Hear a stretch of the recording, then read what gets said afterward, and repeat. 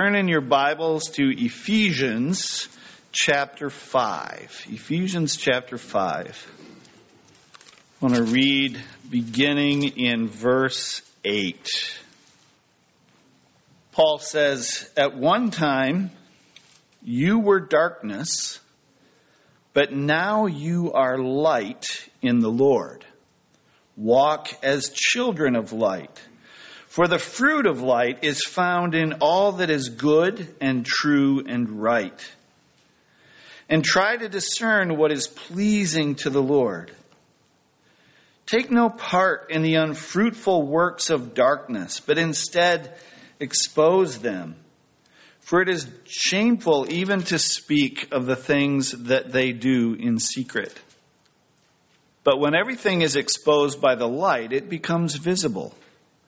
For anything that becomes visible is light. Therefore it says, 'Awake, O sleeper, and arise from the dead, and Christ will shine on you.' Look carefully then how you walk, not as unwise, but as wise, making the best use of the time." We're going to talk about that phrase. Making the best use of the time, because the days are evil. As we begin our study this morning, I want to begin with that phrase and what Paul says in verses 15 and 16, where he says, "Look carefully then how you walk, not as unwise, but as wise, making the best use of the time, because the days are evil." There is actually a parallel passage in Colossians chapter 4 and verse 5, and there are a lot of parallels, if you probably have noticed, between Paul's letters to the Ephesians and to the Colossians. But Paul says there, "Walk in wisdom toward outsiders, making the best use of the time." Growing up, I was more familiar with this verse from the NIV, and we recently, as you know, switched to the ESV for our text for teaching from the pulpit. But I actually think that the NIV is a better translation, and it says, "Make the most of every opportunity." The Greek word for time, which is what we get in the ESV, is actually chronos. And if Paul had used that word, then the ESV translation would actually make more sense. But Paul uses a different word. He uses the Greek word kairos. And the problem is that there really isn't a very good translation in English for that Greek word. But essentially what it means is the moment, or an opportune time, or a period of opportunity. And the phrase altogether, "make the best use of," or "make the most of every opportunity," in Greek was an expression that was commonly used by merchants, and essentially meant buy up the moment. Strike, we have a similar idiom that basically says, "Strike while the iron is hot," right? Make the best possible use of the circumstance, lest this moment of opportunity be wasted. That's the sense of it. And you can get that sense, if you think about purchasing something, and that's why it was an idiom that was used in commerce. Think about Jesus' parable of the man who found in the marketplace a pearl of great price. And what did he do? He didn't go home and sit around and talk to people and say, "Well, should I buy it or should I not?" He went out and he did it, right? He did what was necessary to take advantage of the opportunity. Another way of thinking about it might be bidding in an auction, right? If you want to get your bid in, you got to be on top of things. You got to take advantage of the moment. So Paul tells us to strike while the iron is hot, to make the most of every opportunity, because the days are evil. Because the days are evil. So what are the opportunities Paul is instructing his readers to seize? We find the answer to that question really in verses 8 through 14. And if we could summarize it in a few words, I think it would be this. He is instructing the Ephesians to seize opportunities to be light in the darkness because the days are evil. Take advantage of the moment to be light in the darkness. And I think there is a connection between the first part of that, what Paul says, take advantage of the opportunities, and what he ends that section with, because the days are evil. There's a connection there. Because the fact that the days are evil actually enhances the opportunity that Paul wants his readers to seize. Because if they are to be light in the darkness, then it makes sense that the deeper the darkness, the greater the opportunity. Right. Think about that. If you want to see the stars, you don't look for a crowded city street during the full moon time, right? If you want to see the stars, you look for the darkest place, because it's in the darkest place that the stars show up, and they are stunning in their radiance. How many of you have had that opportunity to find a dark place and see the night sky? It's incredible. You're not going to see that in Troy, right? And he also, he tells his readers, seize the opportunities afforded by these evil days to be light in the darkness. And he also tells them what they need to do in order to make the most of the opportunities that they have. In verses 8 and 9, he says, walk as children of light. For the fruit of light is found in all that is good and right and true. And he goes on to say, be discerning of what God's will is for what is best and what is good. That's one way to be light. In verse 15, he says it again, be careful how you walk. And walking in Paul's letters is an idiom for living, right? Be careful how you live. Be careful how you conduct your daily affairs, how you conduct your life. Not as unwise, but as wise. And if we could change it a little bit, I think Paul would agree that if we said not walking in the wisdom of the world, but walking in godly wisdom. In John chapter 8 and verse 12, Jesus said, I am the light of the world. Whoever follows me will not walk in darkness, but will have the light of life. And in John chapter 2 and verse 6, John says, 1 John 2:6, he says, whoever claims to be in him, in Jesus, must walk as Jesus walked. So how can people make the most of the opportunities they have to be light in the world? Be like Jesus. Walk as he walked. Follow the light of the world. Did you catch what Jesus said there? I am the light of the world. If you follow me, you will not walk in darkness. Be wise as he is wise. Not in the wisdom of the world, but in the wisdom of godliness. Paul goes on to enumerate two things that happen when we shine the light of Christ into the darkness of the world. The first is in verse 13. Paul says, everything exposed to the light becomes visible.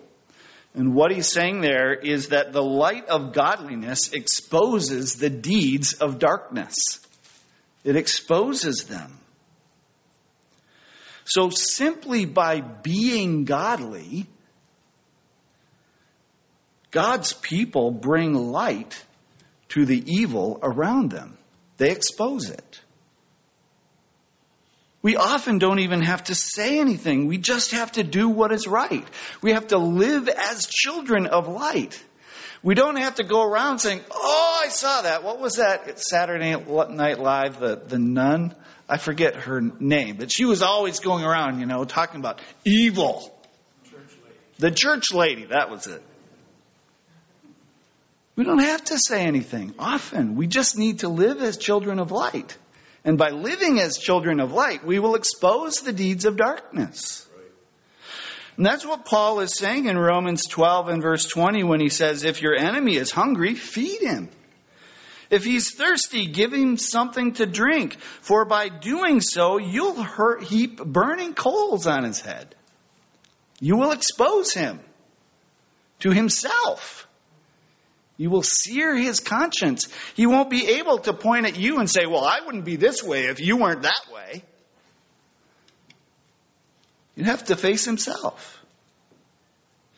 And Peter makes the same point in his first letter, 1 Peter 2 and verse 15. He says, it is the will of God that by doing good, you should put to silence the ignorance of foolish people. When we live as children of light, when we do what is right, we leave those who do evil without an excuse.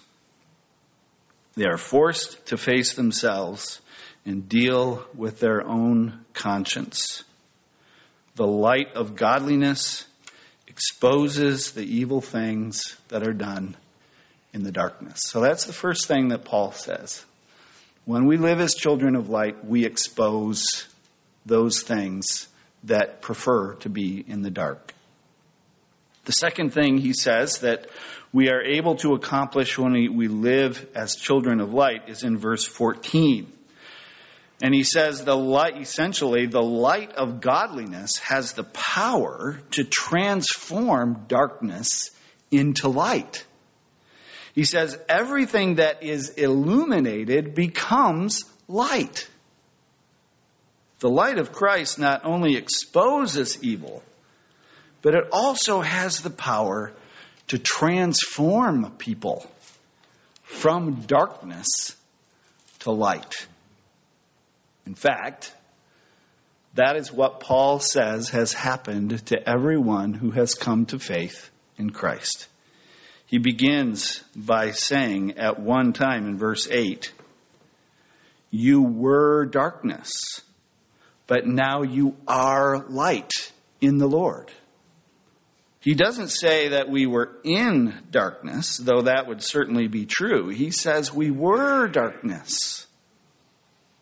But now we are light in the Lord. The light of the world has transformed us from darkness to light. And now, like Jesus, we are the light of the world. Do you see the progression there? Jesus is the light of the world. All who follow him not only walk in the light, but are transformed into light, and they too then become the light of the world. And then what does Jesus say? He says, you are the light of the world. Don't hide that light. Let it shine for all to see. So Paul says, take advantage of the opportunity afforded by these evil days by being the light of Christ, so that those on whom the light shines might also be transformed.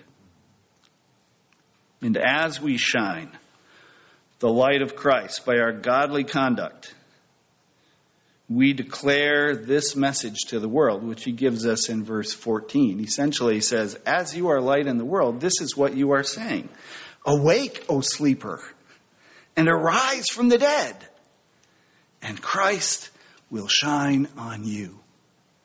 An invitation to a dark world and people who are darkness to wake up and be transformed by the light of Christ. I would suggest that this instruction that Paul gave to the Ephesians almost 2,000 years ago is as relevant in our day as it was in his day. If you disagree, talk to me after.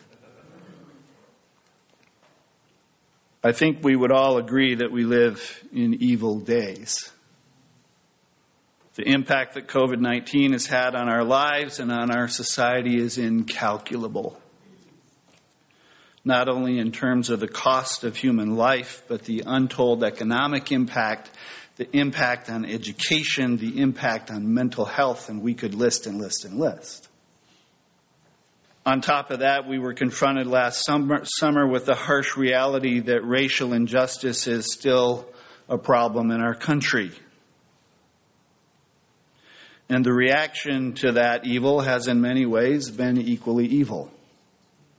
Looting and destruction in our cities, a witch hunt essentially on social media and in the mainstream media, finding anything that anyone has ever said that could possibly smack of racism and putting it out there to shame and judge. And many, many people are caught in the crosshairs of that. Political divisions that have been fomenting for years have been growing increasingly antagonistic. Reasonable debate over political differences seems to have become a thing of the past, and it's been replaced by manipulation of the truth and name-calling, and acrimony and hatred. And I would suggest that what happened at our Capitol this past week is inexcusable. But I would also suggest that it is the result of a long process of growing political dysfunction for which both sides are responsible. But in the face of all of that, I believe Paul would say to us, look at the opportunity you have. Seize this moment. How brilliantly could the light of godliness shine in the darkness of these evil days?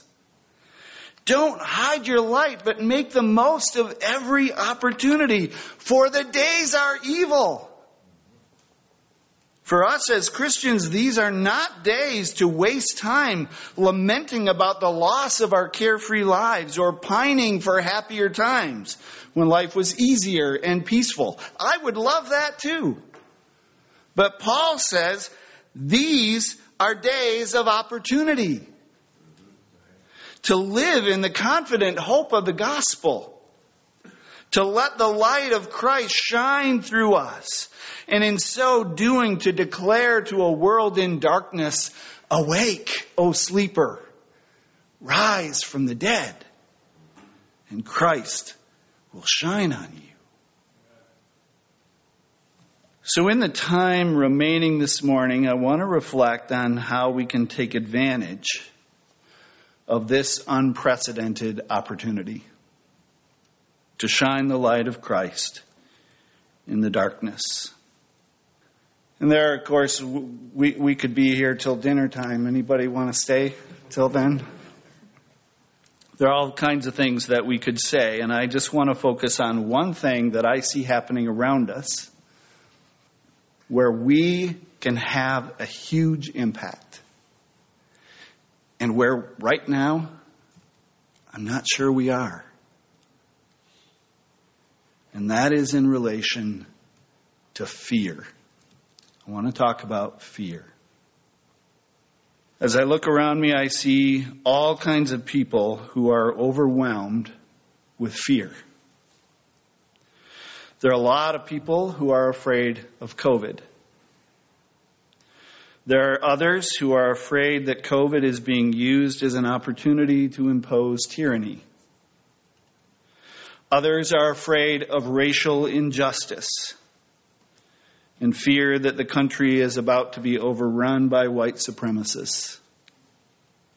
Others are afraid that in the name of racial justice, the country is about to be overrun by socialism. And the list goes on and on and on. Fear of the vaccine, fear of the deep state, fear of the mark of the beast and the Antichrist. We could continue that list, I think, for a long time. People are afraid. Where is all that fear coming from? I would suggest that it is being sold to us by people who do not have our best interest at heart. The mainstream media is selling fear because it's good for their business. Social media is selling fear for the same reasons. Politicians are selling fear to get us to buy into their agendas. There are those who would have us believe, to bring it kind of closer to home, there are those who would have us believe that if you don't wear a face mask, you or somebody you love will probably die of COVID. That is selling fear. There are others who would have us believe that if you wear a face mask today, tomorrow you will be standing passively by while they round up your neighbors and send them to concentration camps. That is selling fear. Having said all that, I want to make it clear. I'm not implying that the fears people have are baseless. Sometimes fear is baseless. We all remember the boogeyman under our bed. But more often than not, it is sparked by real threats. COVID is a real thing, and it can be lethal. Racial injustice is a real problem. Socialist ideology is on the rise in this country, and it will undermine our heritage. And our religious liberties as God's people are under threat. I am not saying that I don't believe those things. I know they're true. It's not as though they aren't real. The problem is that fear distorts the danger and causes us to react rather than respond. Notice what Paul says. Take care to discern what God's will is. He is saying, learn to respond. Don't react. Respond. So I want to think for a bit about some ways that fear affects us, that perhaps might help us to understand how we can respond in this environment in such a way that we can be light in the world. First, fear is a great motivator. It's a powerful tool to get us to do things that we wouldn't otherwise do. People spend billions of dollars because some insurance salesman has convinced them that their house is going to be eaten by termites or their children are going to be left destitute. Or because a doctor has convinced them that their husband won't love them if their body parts are sagging. Right? There are a million things that people are selling and using fear to do it. Satan used the same tactic on Adam and Eve. He convinced them that they were missing something that they desperately needed. That God was holding something back from them and taking advantage of them. That's what fear is often used to do. To motivate us to do things we wouldn't otherwise do. And Satan motivated Adam and Eve to disobey God by selling fear. Another thing that fear does is fear makes us gullible. And again, if you think about the account of the fall, Satan knew that if he could get Adam and Eve to mistrust God, he could also get them to believe just about anything. Think about that. Here is the living God, and humanity has rejected the living God in favor of what? Idols made to look like creatures. That, and I've mentioned it before, but that passage always comes to my mind from the prophet Isaiah, where he says, there's this guy and he goes out to the woods and cuts down a tree and he drags it home. He cuts it in half. Half he chops up for his dinner and the other half he bows down and worships. This is crazy. Why? Fear. We will believe anything when we mistrust the author of truth. I find it ironic that at a time in our culture and in this national moment, when there is so much mistrust of our sources of information, and with good reason, that conspiracy theories abound. Fear leads to mistrust. And in that state of fear, if someone can get us to trust them, they can make us believe just about anything. Thirdly, fear leads to division and desertion. And when fear takes hold, those two things happen. The first thing that happens, or one of the things that happen, is people rebel against leadership because they don't like their decisions. And they are convinced that they know the right thing to do.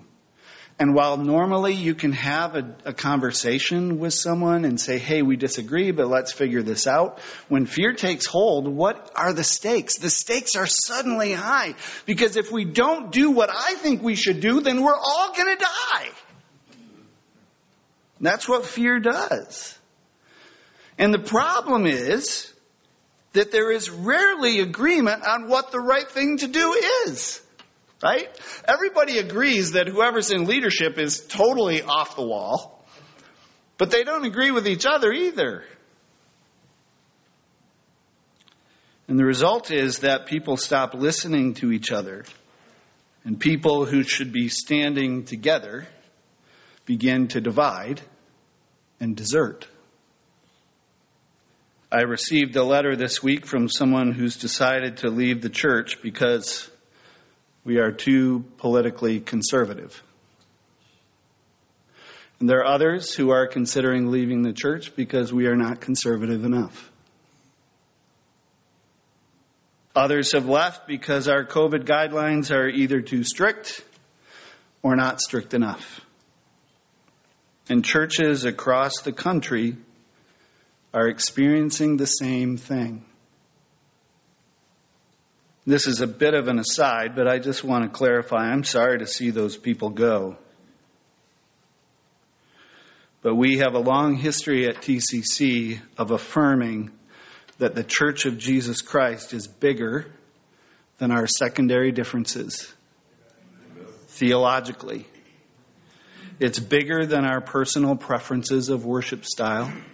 And it is bigger than our political inclinations. Amen.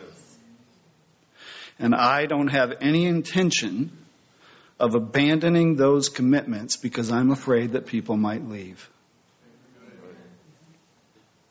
Another thing that happens when people are overwhelmed by fear is that fear leads to bad judgment. Why do you think it is that the kings of Israel so often gave in to idolatry? It was fear. They weren't sure that they could trust God to protect them. So what did they decide to do? They decided they were better off covering their bases. So, maybe this time this God will protect me or that God will protect me. And if you read the prophets, you can see that clearly. The same fear led them to make political alliances with the nations around them, even though God had warned them not to do it. And those alliances ultimately led them to compromise, and before long, they had wandered far from God. I've thought a lot about these things, especially as it relates to the current situation that we are in as a nation, and what my own personal commitments should be. I've laid awake at night. Perhaps some of you have too. What should my personal commitments be amidst the fray of people telling me what they should be, right? What should they be, both as a citizen of this nation that I love dearly, and as your pastor, and a minister of the gospel. I've been told that I need to make my position more clear so that people know where I stand. So here goes. I am decidedly conservative in my political perspective. But I also find that as the political landscape becomes increasingly polarized, I have trouble sensing that either party fairly represents me. I would give my life to defend this country, and I don't say that lightly. I would also give my life to defend our Constitution. And I would give my life in the defense of religious liberty. But let me be clear. There are some things I will not do for my country.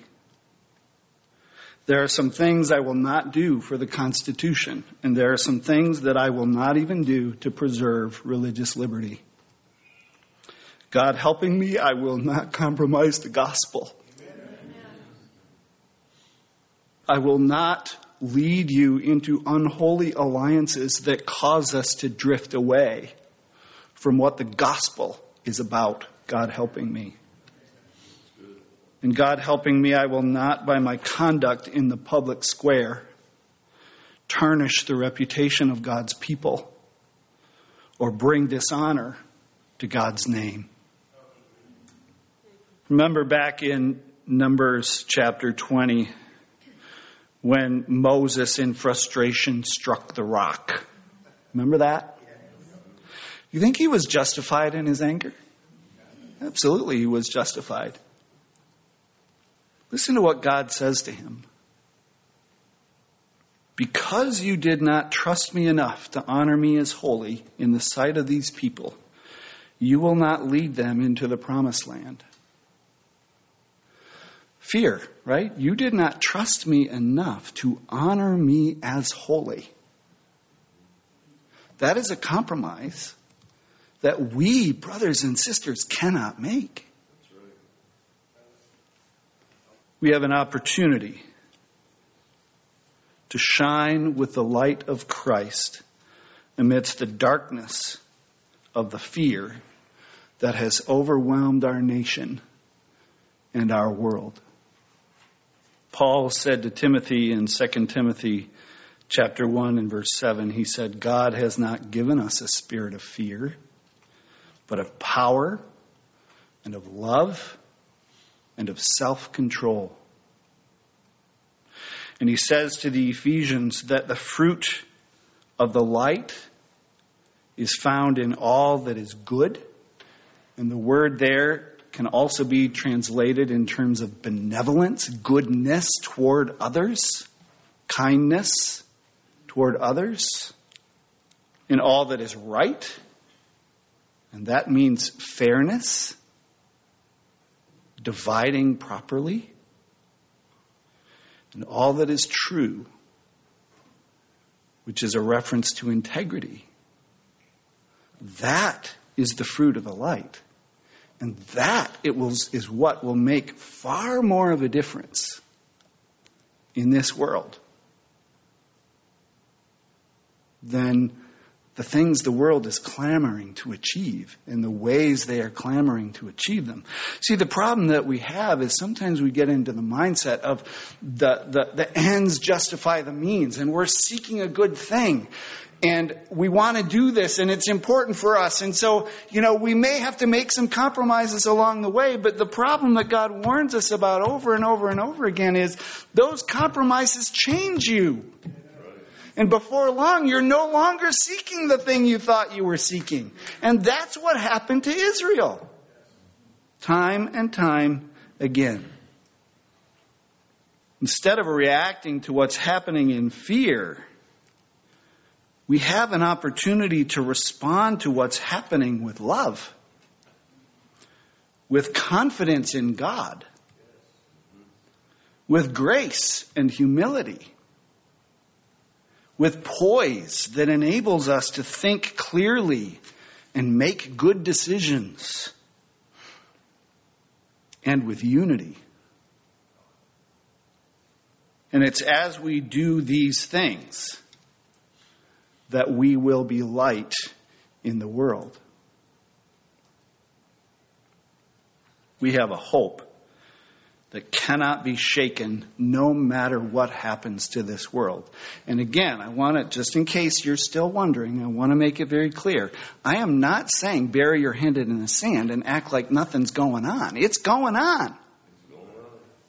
But we are called to respond in confidence, not react in fear.